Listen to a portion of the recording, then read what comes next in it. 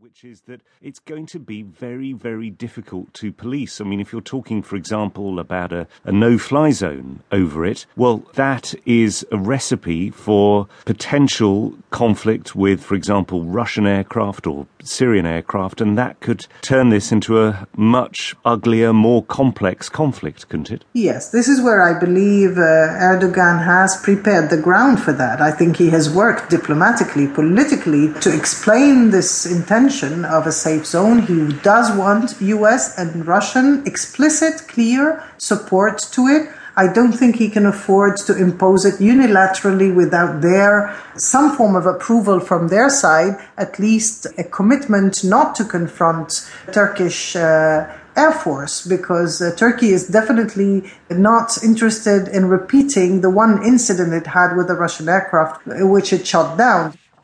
Basma Goldmani from the Syrian National Council on why she thinks a safe zone buffering Turkey from Syria would be a good thing.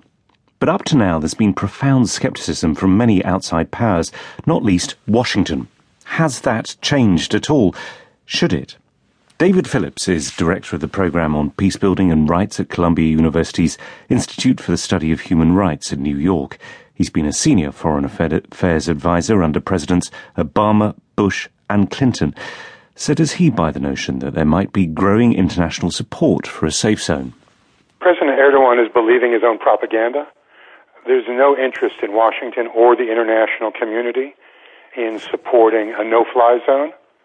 That's because the no-fly zone is linked to a safe area, and the safe area would be policed by Turkish troops. And Turkish troops on the ground in northern Syria just means an invasion and occupation and continued conflict with the Syrian Kurds. Against that, you could argue, though, couldn't you, that what they've done is that they've pushed militants from the Islamic State group back from the border. That means that IS can't be resupplied across the border. Don't they deserve some respite from that?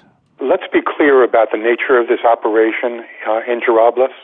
It was not targeting the IS. It was targeting Syrian Kurds. In fact, there was a deal pre-cooked between Ankara and the Islamic State, whereby the Islamic State fighters merely changed their uniforms to look like the Free Syrian Army. This was a rescue of the Islamic State in Jarablus from the PYD offensive. It didn't advance the goal of killing Islamic State fighters or help the United States and the multinational coalition in its drive to contain jihadis. Would you go so far then as to say that this Turkish push is actually counterproductive to what is the current principal US aim inside Syria, which is to crush IS, because it is going to make it more difficult for the YPG, the Syrian Kurds, to fight, essentially? And let's recall that for several years, Turkey was the principal sponsor of the Islamic State.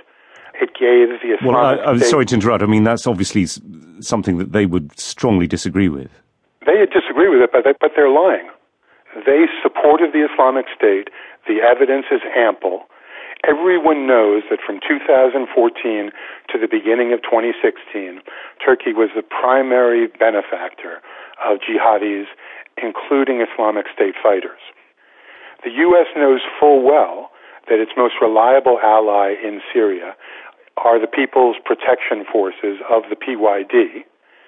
It doesn't buy this propaganda from Erdogan that a no-fly zone and a security area is somehow going to be a humanitarian intervention. It's purely an effort to limit the influence of Syrian Kurds and for Turkey to project its power into Syria. The peace process in Syria is complicated by Turkey's presence on the ground and at the negotiating table.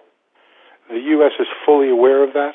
It's just tiptoeing around Erdogan because it doesn't want to insult a NATO ally, particularly after Turkey's made such a stink about the U.S. involvement in the recent coup and its unwillingness to hand over and extradite Fethullah Gulen.